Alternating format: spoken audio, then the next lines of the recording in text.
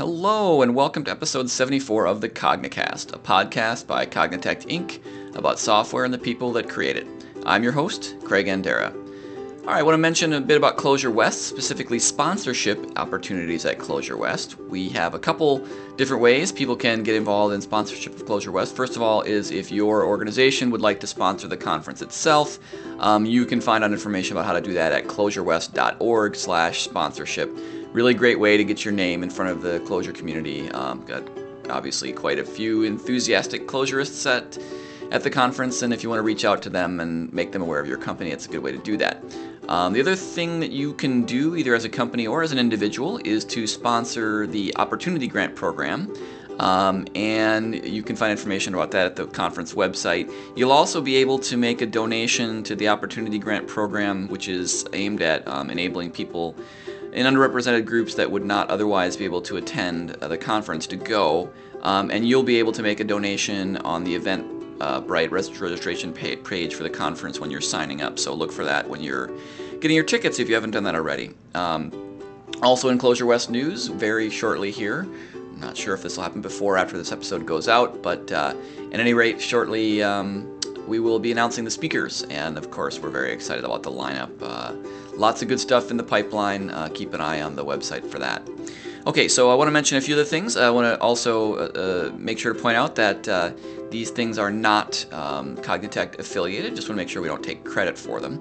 But we do like to point out, just a few Clojure-related events or Datomic-related or just things that are interesting in general around the world. If you want to make us aware of your event and make it easier for us to find you so that we can possibly mention you, you can contact us at podcast@cognitect.com, and of course we're also welcome. You're also welcome to send us any comments or suggestions you have at that address as well, or on Twitter @Cognitect. Anyway, want to mention the Atlanta Clojure Meetup group. They meet monthly on the second Tuesday, starting at 6:30, with presentations that start at 7. You can find them at meetup.com/ATL-CLJ. There's the Clojure users group of Sao Paulo and Rio de Janeiro. They meet on Thursday, March 5th at the Nubank. This is 2015, I always got to remember to mention that. At the Nubank headquarters in Sao Paulo, Brazil. In Cincinnati, here in the United States again, the Cincy, I don't know how to say it, I can only read it. Anyway, that word, Functional Programmers Group, they meet monthly on the second Tuesday at 6:30 at Pinnacle Solutions Group. You can find them on the web at Cincy, I'm going to assume that is, cincyfp.wordpress.com/where, WHERE. And also want to mention there's an upcoming Clojure Bridge event in Minneapolis, which is my hometown. That's March 6th and 7th. And you can find out more about that at the Clojure Bridge website, www.clojurebridge.org. So just a few events going on around the world, lots of good stuff. We'll mention more in future episodes, but I think that'll do it for now. So we will go on to episode 74 of the Cognicast.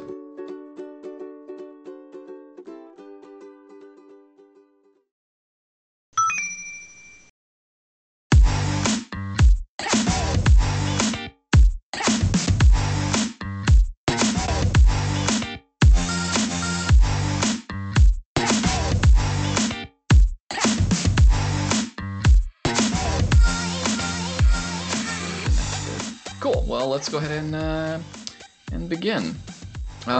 Great. So, welcome everybody to the Cognicast. Today is Friday, January 23rd in the year 2015, and our guest today is Aaron Brooks. Welcome to the show, Aaron. Hey, thanks, Greg. It's really great to have you. We'll get into more about why in a minute. As I warned you, we do start out with a question, which is a question of really kind of about art, like some experience of art you have had, either creating or consuming or otherwise, some kind of artistic experience that you think might be worthy to share with our listeners. I wonder if you could provide us something like that. Sure. So I'm going to take a sort of oblique approach to your question and share an experience that involves art and learning. And that would be in high school. My high school German teacher, Gene Delp, was a phenomenal teacher. He took 4 years of high school German and managed to compress them into 3 years without losing anything. I mean, we had a fantastic German prep. Then he took the fourth year and he split it into two halves. The first half he did college level German literature. And the second half, just because he could, he spent teaching art history and art appreciation. And it was a really fantastic experience on a number of levels. He went into great depth. We had a couple of field trips, and because the setting was, it wasn't obligatory as a art course per se, but it was part of his whole learning experience. It was really fantastic, and I think the people who were in that class got a tremendous amount out, and I know I did. And it was a very natural sort of setting to just continue. Here's German literature, here's the history of art, and different pieces and different styles and so on. And the prep was so thorough that when I took a college level art course a number of years later, I didn't learn that much, and that actually may have to do with two other things, which was the fact that the college level course was right after lunch, and it's really, really difficult to concentrate on, Caravaggio's early explorations into tenebrism in a darkened room right after lunch. Not a great setting. Also, that was the class where I met my wife-to-be, so that was perhaps another distraction. That's an excellent excuse, though. I remember I had a class, a circuits class in college, and it was at 10 a.m., which at MIT is considered a pretty early class. And I had hockey. I would play hockey at 8 o'clock in the morning. And this class had a midterm, which was like 35% of your grade, and then a final, which was like 60%, and the other 5% was homework or something.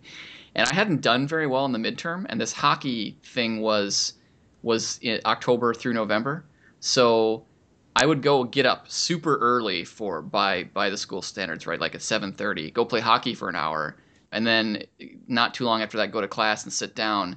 And having done poorly, I'm like, I really got to concentrate. I fell asleep in class every single day during November, like every day. And so coming up to the final, I was like, oh my gosh, how much more screwed could I be? So I kind of understand about the darkened room effect. I darkened it with my eyelids, but it was the same type of thing. So that sounds really cool, actually. But let's turn to matters nerdly in other ways. And before we do that, I suppose, having shared this really cool story, maybe we should also introduce you more generally to people who may not know you. Sure. I work at Viasat. I think you've recently spoken to a couple of my coworkers, Mike Dragalis being one of them. Mm-hmm. And I've got into Clojure pretty early through Chowser. Chowser and I went to school together, and a gaggle of us were exploring language design, and he came across Clojure and shared it with the rest of us. So I guess that's probably sufficient. Are you looking for more? No. That's great, actually, because I think the thrust of our conversation will probably be something that doesn't bear too much on your employment. I think people know you're a Clojure programmer working at in what in my opinion is one of the fortunately blossoming number of organizations that have a really impressive set of Clojure programmers at it. But so this comes back. The episode comes back to a conversation that you and I had at Strangeloop. Was fun. I wish I had gotten to hang out with you a bit more, but we were talking and you're like, hey, I have a thing that I think would be fun to talk about. And you mentioned it, and I was like, well, yeah, we should definitely do that. We're only now getting around to it here several months later, but maybe you could share with our audience this idea, this concept, this approach that we briefly discussed at Strangeloop.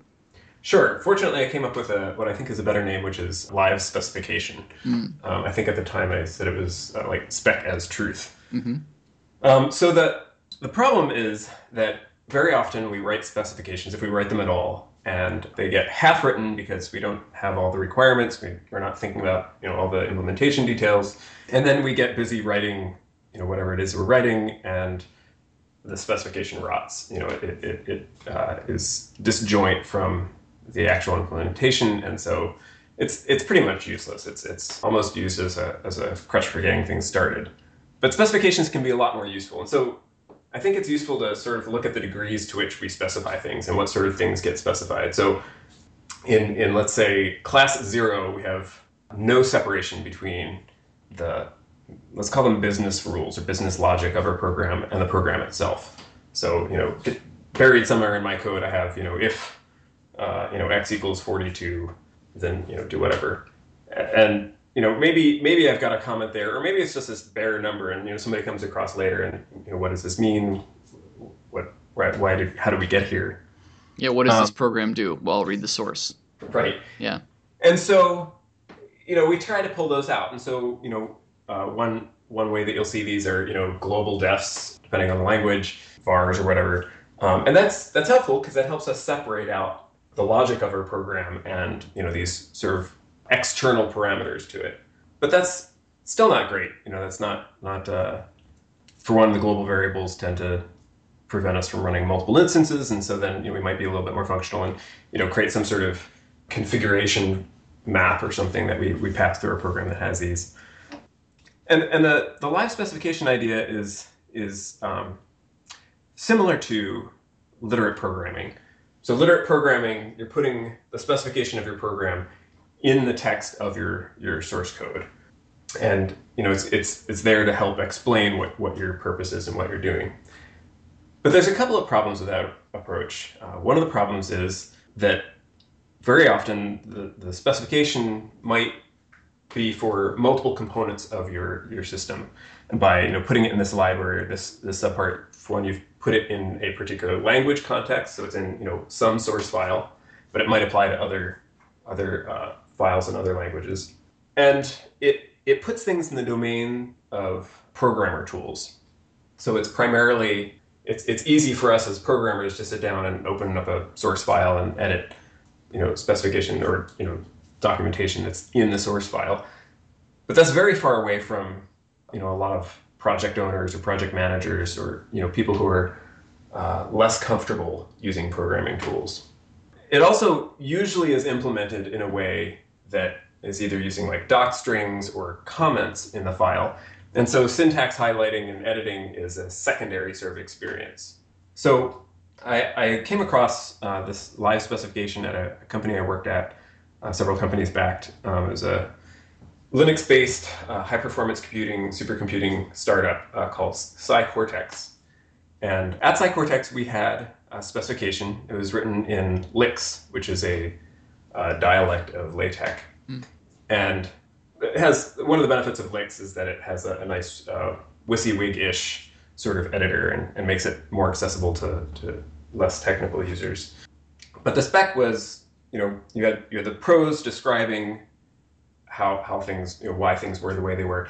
And then the specification had tables and outlines of structure that represented the actual specification. And we had a series of tools, and because this was a bunch of years ago, the tools were primarily in Perl. But the tools would capture these tables and turn them into data structures that we could then use as part of our build process to build C headers and components of the kernel, drivers, user space libraries, performance tools, debug tools, verification tools, things that would actually generate into Verilog that would go into the chip itself. And so our build process started with the specification. And it was fanned out in maybe 20 different directions to all the different downstream things that could care about how big an address range was, or what the register mask looked like, or what the instruction value was. And so this is in a hardware chip specification. So we had a lot of single values or ranges of values. So that particular implementation had sort of a different flavor than maybe a lot of purely software implementations would. But it was incredibly valuable. For one, the spec being this living document, it was the source of where things were. So you're constantly going back to it. Anytime you needed to make some sort of specification level change, you were in that spec document. And it made people very inclined to update the prose part. So the spec wasn't just written and rotting. People were constantly coming back to it. And I think that led to several effects. One is, it was kept up to date, but people cared for it, and their, I guess, emotional connection to it was much more favorable. Instead of being this hated thing, with dry, boring text, there was parts that were full of humor and insight, and it was actually a valuable thing to read, and had the opportunity to go back and read through it a couple of times after the company was over. So this build process allowed us to do things that helped us avoid errors. So, for example, we had a meeting, and in the meeting, we decided that the amount of I/O space that at the chip level was being allocated to mapping I/O regions was too small, and that we should extend it by another bit, doubling the size. And so, after we made this meeting, made this fairly large architectural decision. One person had the job of going out, editing, I think it was 2 characters in the spec. And that was the last time we thought about it. Because in the next build cycle, everything got built, and all the performance tools and all the debug tools and everything, absolutely everything was up to date, as soon as we made the change. And so there were whole classes of errors that we were able to avoid by taking this sort of approach where, the spec generated things. So I think I mentioned that I'm still interested in pursuing this, and it's hard to bring this into a project after the fact, after it's already going, because usually the details of the spec are already spread, and you have some sort of spec document that's not up to date as is. We have a couple of projects that we're starting up, and I've been trying to make some efforts, but the challenges are sort of several-fold. One is, I think LaTeX is no longer a viable, tool.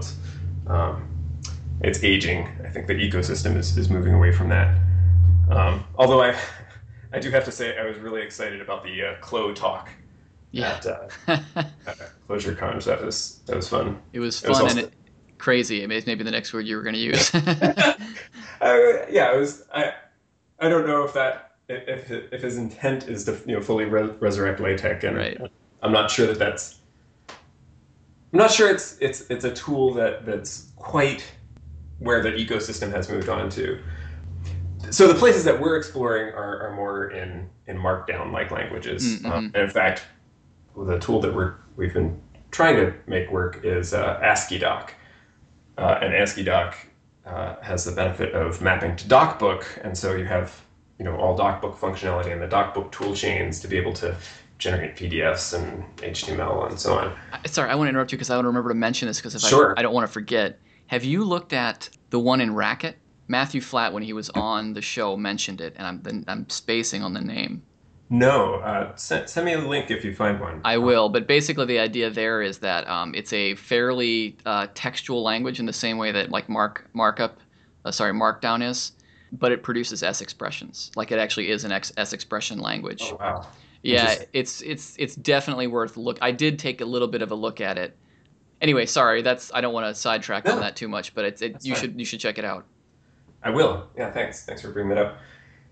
Yeah, so ASCII or DocBook rather has a bunch of directions you can go with it. It's sort of the de facto documentation language, and being XML is easily parsable. So I have about 20 lines of Clojure is all that it takes to take DocBook generated from AsciiDoc and extract tables as maps. And once you have tabular data, you can build things like state machines fairly easily, and workflows, and a number of forms of tabular data that you can turn into different types of objects or configuration groups.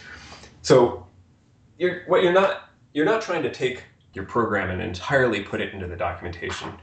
What you're trying to do is capture the parts where you have some sort of it's the policy and decision making. It's the arbitrary values or tuned values, the things that you need to explain why the program is this way. Those are the types of things that would live in live specs. So we're hitting challenges with AsciiDoc. One of the problems with AsciiDoc is that it's not a thing.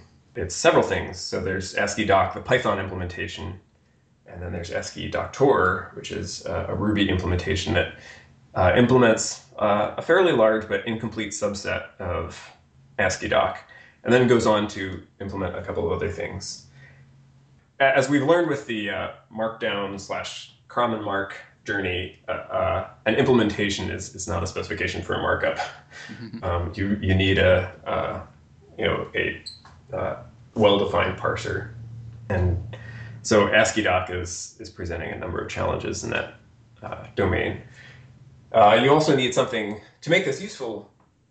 You need to get organizational commitment, and a lot of organizations are really married to like passing Word docs around, Right. which is just terrible. And you've got Word docs being sent as attachments, and who knows where the most recent thing is, and you can't version control it, and you can't really do much with it. I mean, But hey, it's XML. barely. Yeah. It's still I think a challenging thing to bridge this into all environments. The thing that worked at PsyCortex was that we're a very small engineering team at the start, and even as the company grew big, we were running Linux on all the desktops. So we were clearly several degrees out of the norm for adopting more engineering oriented technology. I think in a larger organization, it's a lot harder to both present the tool and the rationale well and get the commitment. It definitely takes somebody near the top top of the project to say, we're going to go down this path because we have huge value for being able to capture the specification in this way. So that's, I think, probably the bigger part of the live specification story. It is something that I do want to see if I can get a public library out there for. I don't know if AsciiDoc is the right thing. I am excited about CommonMark, but CommonMark still defers to HTML for tabular data, which is kind of horrible for doing tables of any size or scale. That it may be that's reasonable, but we'll have to see where CommonMark goes. Org mode. No, I'm kidding. Org mode does actually kind of have a spec, but anyway, this is really, really interesting. Do you have in mind like a sort of small example where, let's take a little system, I don't know, a calculator program or something along those lines where you could talk to me about what you would write, what you would put in the spec, what you would not necessarily put in the spec, just to help me kind of map it in my head as to what I would wind up with, and that might help me understand some of the benefits a little better. Right. So calculator's perhaps too simple, but we'll try that. So Okay. If you've got an actual calculator implementation, we might want to have maybe different internationalizations of it. I don't know. Okay. Calculators. The problem with math notation is that it's pretty universal. But you could imagine a program where maybe I want some internationalization, and that type of data tends to be pretty. We often have internationalization files. Python and C both have underscore, paren sort of substitution type things. But you might also change the layout, and that's not the sort of thing that's just a translation thing. You might specify, here's the order of the buttons that as we translate this from one cultural context to another, it might make sense to put the memory store and clear functions over here, and that's something that you could represent. You could represent the grid, or you could have some sort of grouping that's specified, at the spec level. This isn't a terrific example. Sorry, you can use another one if you prefer. Well, yeah. So let's imagine some sort of banking or business workflow where we have maybe some external tax rules that we need to apply, or some finance practices that we need to apply. If expenses are above this dollar threshold, that we need to apply this other constraint or report it differently. Something like that, dollar threshold is exactly the sort of thing you want to pull out of the program. You don't want it buried in the program. You want to have it separately. It's not the sort of thing that the programmer cares about. We don't want to have to be the vessels to carry each of these business changes. If we could hand a document off to somebody who understands the finances and can go through and say, these are the rules, these are the thresholds for which reporting has to happen this way or that way, then we can actually pull ourselves out of the loop. We can implement wherever it has logic implementations, we'll have to be involved. But as far as making the choice of whether we go down this path or that path, or whether where the threshold is, that can be removed entirely. Does that Yeah, that's helpful. click a little bit better? It does. And so then the question I have is, all right, so we've decided that we're going to capture these rules in a document. Like, what kind of make it a little more concrete for me? I'd open this document in whatever editor I use, not Word apparently, and I look at it and I see, I guess, a bunch of tables and maybe some prose before and after them, or what is that? Am I hitting it right there? Or Yeah, so you might have a section that goes down and talks about some particular aspect of finance practices, and is going to give the explanation according to tax code, whatever we need to report this particular income under that category, and so that's your prose part, and then you have a table showing the particular accounting field, and what the threshold is, and then maybe a third row of how it should be reported. sure. And so that's the sort of document that you would probably write anyway at the beginning, as you said, at the beginning of the project. Right, exactly. Right. But now you're going to feed it into some tool chain and kind of iterate and be forced to iterate on it, I think really might be the important part there. Right. And if there's a change, the change happens in the specification, and the code that implements this gets that as a side effect of the spec being updated. Mm-hmm. I was just working on a project recently where we have these specs, and one of the problems with Word docs is they're diffable but not very well, and sometimes parts of the spec were actually embedded diagrams in there and other tables from other things, and so we didn't have a good way of getting diffs out of these, so we didn't know what the change was, so we'd have to go through the whole spec again, from top to bottom, to try to line up, figure out what things needed to change on the software side. And these were usually things outside of the mechanics of how the software worked. They were different business logic things. The customer wants this to happen before that, or wants this to happen 10 times as often, and that shouldn't be a concern to the programmer. That should be an input to the program, or something that helps to shape the program, but is outside of it. Right. A parameter. Yeah. Yeah. So this reminds me a little bit, although I don't think the analogy is perfect, with what was it, the Rails thing called Cucumber?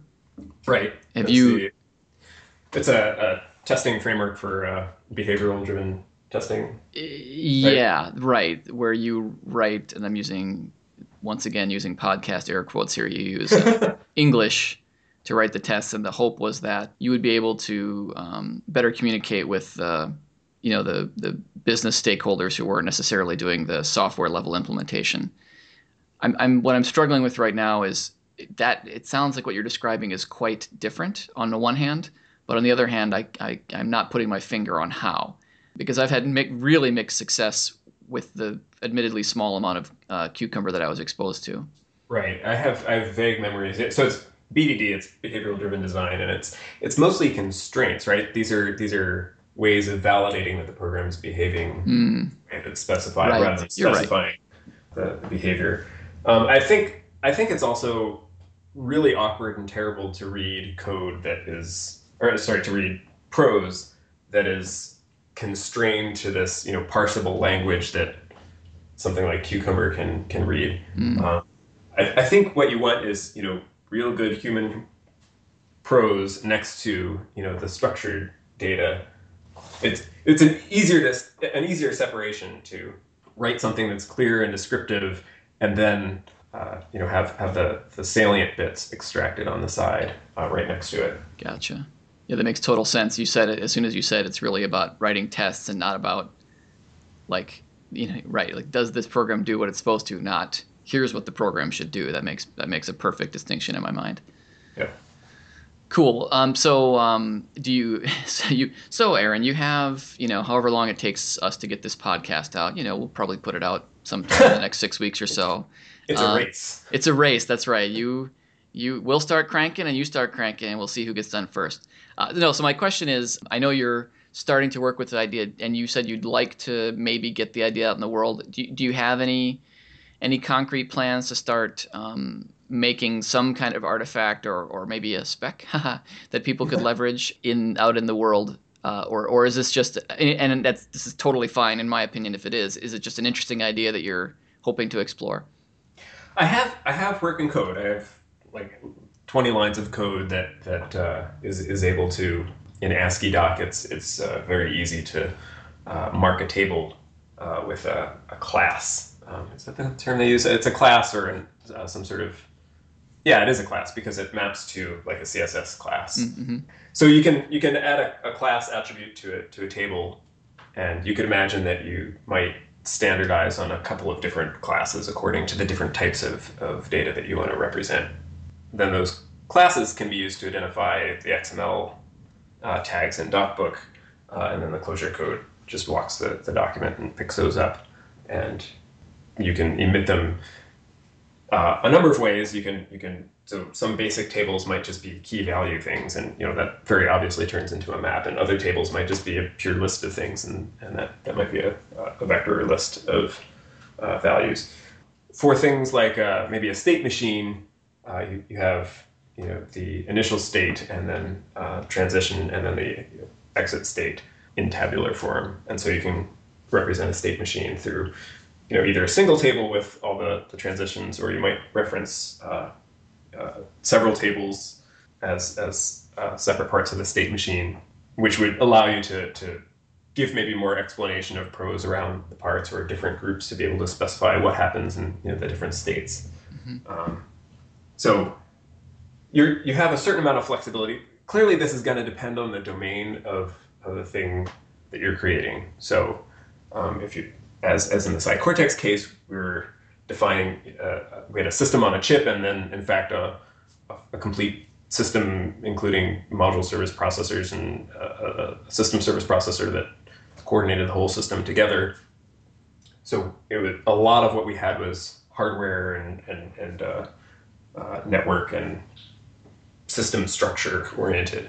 But you also could have a business domain that's more like the finance example. Or I think there are probably some programs where the number of business decision details are fairly small compared to the code base, and this might not be a win, but I don't think that's too many. I think that there's going to be a lot of domains where anytime you have these, you're either feeding in a large configuration file, or you have but it's a static configuration file, or you have a lot of global variables, or you have a lot of these lost values throughout the code where you're making decisions based on them.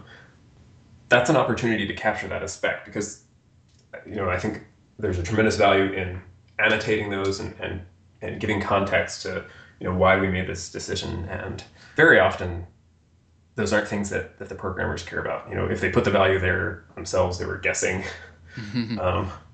And we really want to get rid of those from the code base. Yeah, so one of the other things that you mentioned early on as one of the benefits is that you said this spec kind of fanned out into like 20 different directions. Now, obviously, one place is into the data that parameterizes the application, the operation of your program, rather. But you mentioned other things like debugging. We talked a little bit about Cucumber, where you could actually presumably generate tests or drive tests. Maybe you could kind of classify the set of things that in an ideal world we write this spec and we get these N things, or at least give us a sampling of more concretely. So one of the things that I have in mind going forwards is that I think you could, for a number of the types of things that you put into a spec, have templated generators. So you could have something like test check generate through, these are the things that we specified that we want to be able to handle. These are the types of ops that we can pass. These are the types of values that we have. And so you can have generators that would be used in your generative testing. You could also generate properties as well, much in the BDD style Cucumber sort of thing. And that actually, as I'm thinking about it, so Cucumber aims for these, prosy sorts of paragraphs, but it might not be a bad idea to sort of split that up in a more tabular format. And you might actually gain some readability. And I mean, it's cute and all that you can write English sentences, but I wonder if it might not be clearer and easier if it was, more tabular. Well, there's existing frameworks, test frameworks that do exactly that. I mean, Fit is a fairly mature one, Mm-hmm. old one at least, and even the venerable and minimalistic Clojure test supports tabular testing through R. I mean, it's not quite what you're talking about, but it is tabular. Right. And if you really want to, you could take the tabular data and work it back into a formatted English sentence. So if somebody wants to read a bunch of English sentences instead of scanning a table, more power to them. Right. Yeah, you could do a keyboard macro to do the same thing, I guess. But anyway, I can't say I see much point in that myself, but maybe I'm missing something. Well, cool. So this is very interesting, and I think we're gonna have to check back in with you because I'm glad you came on to share it with us. But it sounds like you're kind of at the beginning of your path of exploring the potential for this, because of course experiments need to run in the real world, right? And it sounds like there's a huge opportunity to do that. Now, I know you said you got some working code. Did you say that you're actually using this approach on some of the projects that you're working on? No, at this point, this is still trying to gain traction. I think the challenges are getting to a point where the tooling is useful enough. So going back to the ASCII Doctor, which is the Ruby implementation of ASCII Doc, has a very nice workflow. You download a single package and or maybe two, and then you're off and running, and it builds beautiful documents and it's easy to use. ASCII Doc, the canonical implementation, requires carefully gathering up a whole handful of packages and configuring them properly, and then generates really hideous looking documents out of the box. Spec compliant, but still hideous looking.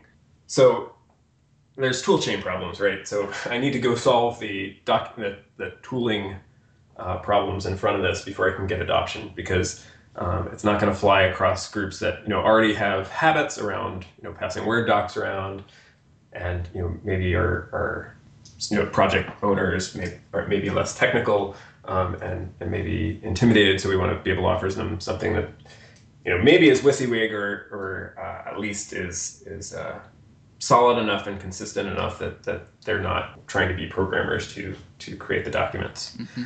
I would say that PsyCortex had rousing success with this. So the concept works incredibly well. It's trying to resurrect this into a modern context. So not Perl scripts and not LaTeX. And maybe not chip fabrication. Right, and maybe not chip and system fabrication, right? Well, that's an honest question, though. Like, do you think that? And I mean, I know you can't know this, but do you think there was anything about that application that was particularly suited to this, or do you see it as being really quite general and it just happened to work there as well? Yeah, I think that perhaps the poster child domain would be something like chip fabrication, where you've got tons of different address ranges, and you've got address ranges for the chip and for devices that peers to the chip. You have register mass and opcodes and special magic instructions and so on. Yeah, that domain is clearly, you've got a lot of ranges of values, you've got a lot of single values that absolutely needs a specification. You can't live without it in that domain. But I think if we examine our code, there's anytime you have these defined values that could be different, but are never different over the you've chosen them for the particular behavior of your program. That's specification, and that's the type of thing that we want to separate from our code base, both for testing and for highlighting that we have these values and explaining why they're there. So yeah, I think there's plenty of other domains that would benefit from this. I agree. I mean, I just think about the work I've been doing for the last couple of years at Roomkey, and that's obviously a hotel industry website. In some ways, a fairly, I'm using air quotes again, normal application. I mean, in the sense of, I think there's a lot of people out there that are building websites, right? But we deal with multiple different hotel chains, and they have data feeds that come in, and those are in sometimes similar, but even when similar, differing formats. And I could well imagine wanting to have a doc that says, oh yeah, when the data comes in from this partner, it looks like this, and that we map onto the common format like this. But when it comes from this partner, it's different. Having a doc that explains those things would be super helpful. And there's really no reason why that couldn't be done in the manner that you are suggesting. So Absolutely. That's actually one of the domains. We had domain mapping of data from one domain to another, where we had these tons of specs, saying this means this in this context. And instead of capturing it in code, you do so much better having it in some sort of data format that's both separate from the code and able to explain the rationale and can be handed off to people with business domain knowledge.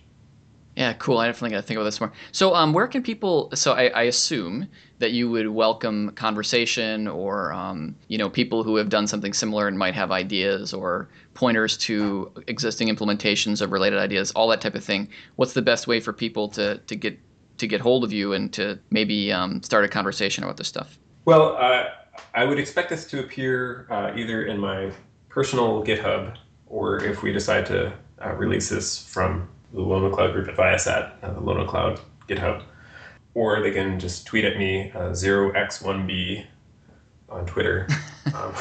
Awesome. I'm one of the very few elite ASCII character. There's only 256 of us out there. Yeah. Yeah, you gotta feel bad for the people over 127 though. They always get a raw deal. And below, I guess that's you though, right? You're not in. Yeah. Yeah. I'm Is that unprintable. Unprintable? Yeah, that's okay. Yeah, it's Escape. Oh, it's Escape. Well, that's one of the better ones when you get right down to it. Yeah. I was contacted by the guy who's Bell a while back. He thought it was cool that he also had. That is awesome. So there's a couple of the things that this is interesting, but I want to talk to you about a couple of the things before we run out of time to do so. We were just talking a little bit, and you threw out a name that I was like, okay, it's a cool name, but we just didn't have a chance to talk about it much, and I'm curious. So I wonder if you could enlighten me. Line Boom. What's Line Boom? Voom. Oh, Voom. That's what it was. I wrote it down wrong. Yeah, so I presented on this at Clojure West a year ago. Coming up on a year, yeah. Yeah, a year ago, because it was last December was when we started writing it. So Chris Hauser and I wrote Line Boom to solve some of our problems, and it seems to connect with a number of other groups out there. Basically what it is a mechanism to build dependencies from source for Lineagen projects rather than fetching artifacts from repo. And actually, I should say that a little bit differently. It does not. So if an artifact exists for a project, we'll use that. But if it doesn't exist and we have Voom metadata, we'll go and we'll clone the Git repo and build the artifact locally. So why would you want to do this? Several reasons. One is you can be very specific about what version you want. So if there's a third-party project out there, Foo, and the maintainer has released version 1.2, but he's been building, adding commits, but hasn't released another version. But he's fixed something that you want. You can point your project at the Git version and use that unreleased, unsnapshotted version directly in your project. And it's immutable. It's immutable. It's not going to change. And this helps in a number of things. So as you're moving in a small, I hate to use the word agile group, you're constantly integrating your changes. But if you have a CI system that's you're waiting for your artifacts to pop out the backside, you have this problem. So I change project A and I commit it, and I want to change project B now that depends on the new version of A. I can't do that until the new artifact is built. And so it needs to go through all of its testing and artifact generation before it appears in the artifact repository. However, with Voom, as soon as I make the Git commit and push it, I can depend on it with the other project. And so we use this heavily. We have, I forget how many projects now, 70 to 80 different projects, and they all have Voom dependencies. And as we commit new changes, we can move forwards very rapidly. This also solves a fundamental problem of semantic versioning, and that is that semantic versioning doesn't branch. It's linear. And so if I wanted to have artifacts coming from another branch, I would have to rename the project and then go through all of my dependencies and change the dependencies to point to the newly named project. But with Voom, I can, for one, any commit anywhere, it doesn't matter where it is a distinct thing. And so I can depend on that. And the freshen capability of Voom, which will look for newer versions of a given project, can be constrained and should be constrained to follow a particular branch. And so it will only consider new commits on that branch. And that's nothing to do with freshen the data format. Right. This is Freshen. Gotcha. Okay. Right. Though I suppose you could point to a unreleased version of Freshen, the data format, and Freshen. I don't know. You could do that, I guess, if you wanted to be cruel. Yeah. Okay, that makes sense. So now, is it recursive? Like if I have a dependency on a Voom dependency that itself has Voom dependencies, does it traverse the whole graph? It does, but with an enormous caveat right now. So what Voom currently does is it will follow any immediate dependencies, and if an artifact isn't found for those, then it will recursively run line Voom to fetch dependencies for those. The missing piece is that if you have a dependency that's satisfied by an existing jar, and that dependency has a Voom dependency, you'll be in a context where you'll be relying on Maven's internal dependency resolver. And Maven, at this point, I haven't written a plugin to do Voom dependencies for Maven. This is something that's weighing heavily on my mind, and something that I should do at some point, where if anybody feels deeply motivated to do this, it would involve pulling out the core part of line Voom's dependency resolution, the get fetching and jar building parts, and put it into a Maven resolver. It's a chunk of work. It's not too much, but it definitely has some level of involvement. For our purposes, all of our dependencies are basically all top level. We're depending on our own things or other third parties that are not using Voom. So the sort of top down recursion works, but that's something that's definitely missing. Needs to be done. Interesting. And it's also dependent on Leiningen too, right? There's not a... Yeah, at this point, although Chowser and I have been having discussions about what this would look like if we pulled it out with, once we pull out the resolver, you could imagine that you could have like an NPM resolver if it allows for extensible dependency resolving. Yeah, I would love to have Ruby dependencies, and just because there's a lot of times where you're using something like Compass in a Clojure project because it's still the best tool for that particular job. Right.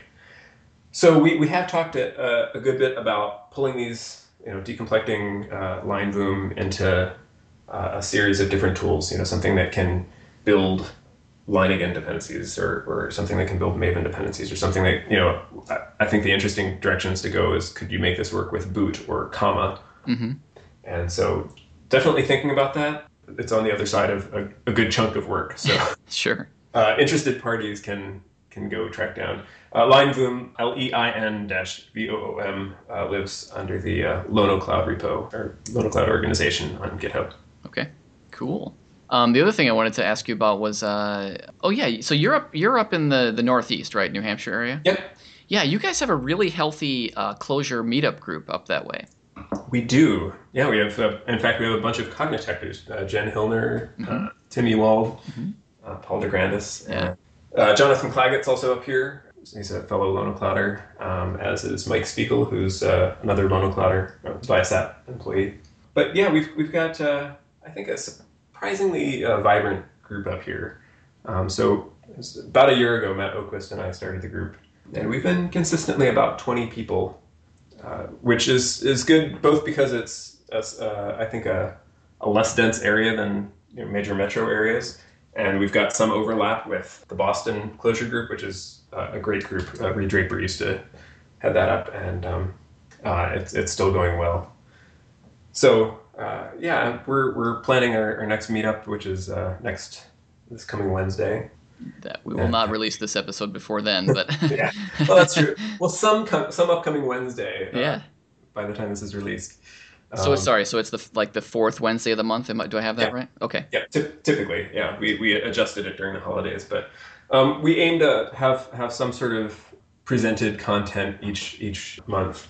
But then most of the time we try to spend doing some sort of collaborative exercise, and we have a collaboration environment that's built very similarly to the collaboration environment that we have in the Lono Cloud group at Viasat. So we have a pairing server out on EC2 that everybody connects to, and this works really well for these collaborative exercises. So instead of everybody trying to look over somebody else's shoulder, and somebody has the screen and the keyboard in front of them, people bring their own laptops and they can connect to the pairing server, and everybody has their hands on the keyboard and is able to interact. And I think the feedback that I've heard is that everybody feels really involved. Everybody's able to contribute, and so that's what we really aim for is to get people involved at whatever skill level they have. Some people are really, really familiar with Clojure, and some people are totally new to it. That sort of collaboration really works well.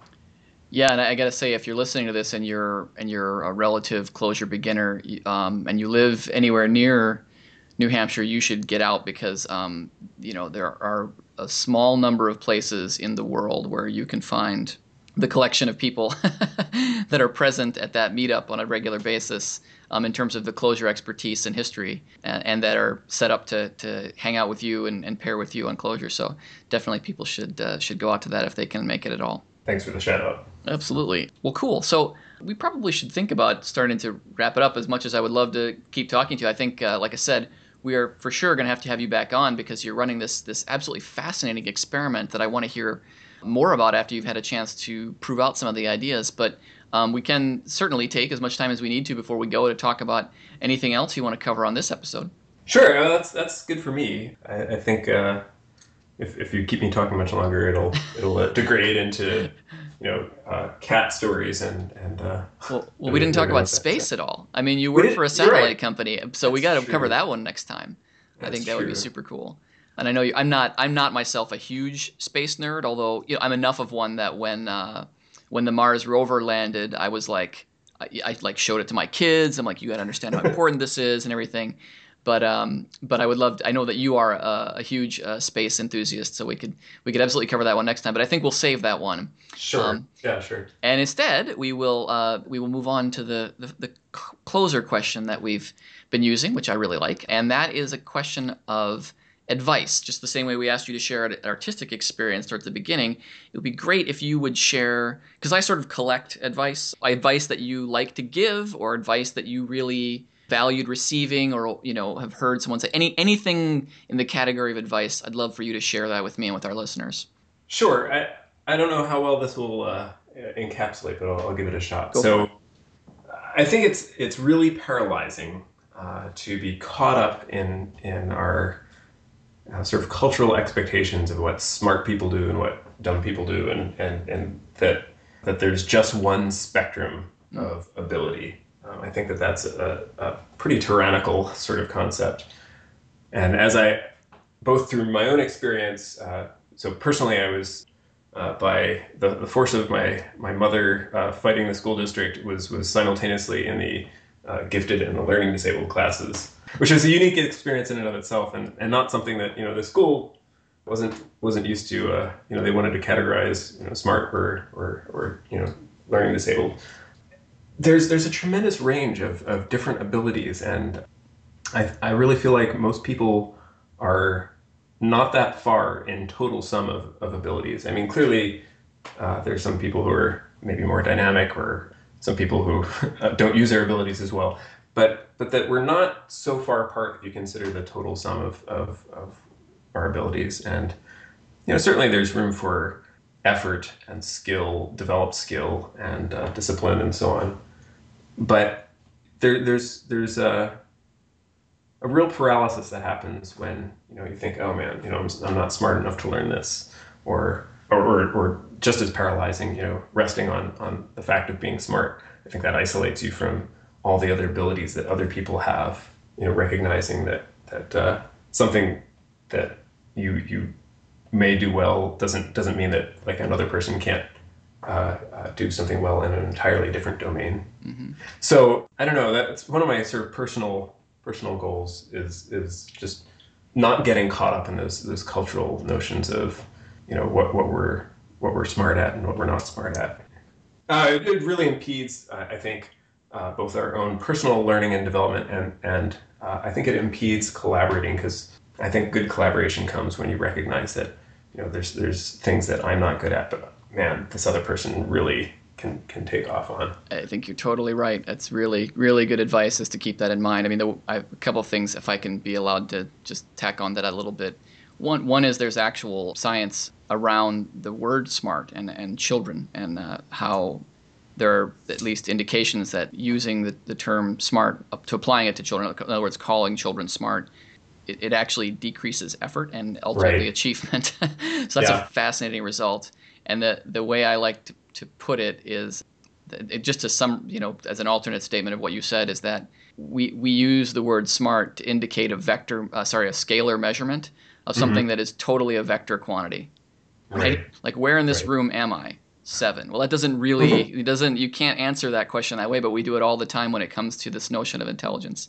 So, and I totally agree with you. It is limiting and unhelpful in almost every context where we do that. Yep. Wow, so that's a great one. I really appreciate that, and I really appreciate your time today to come on the show. I know I actually had to make you wait a little bit. I was on a call, and you were gracious enough to wait for me. So I really appreciate you taking the time and coming in, and just super interesting ideas. I am absolutely fascinated to see how this plays out. So I really do want you to come back and talk to us. But thanks so much for coming on the show today. Thanks a lot, Greg. I enjoyed it a lot. I'm glad to hear that. And we'll close here. We'll thank Aaron again, and thank our listeners. This has been the Cognicast.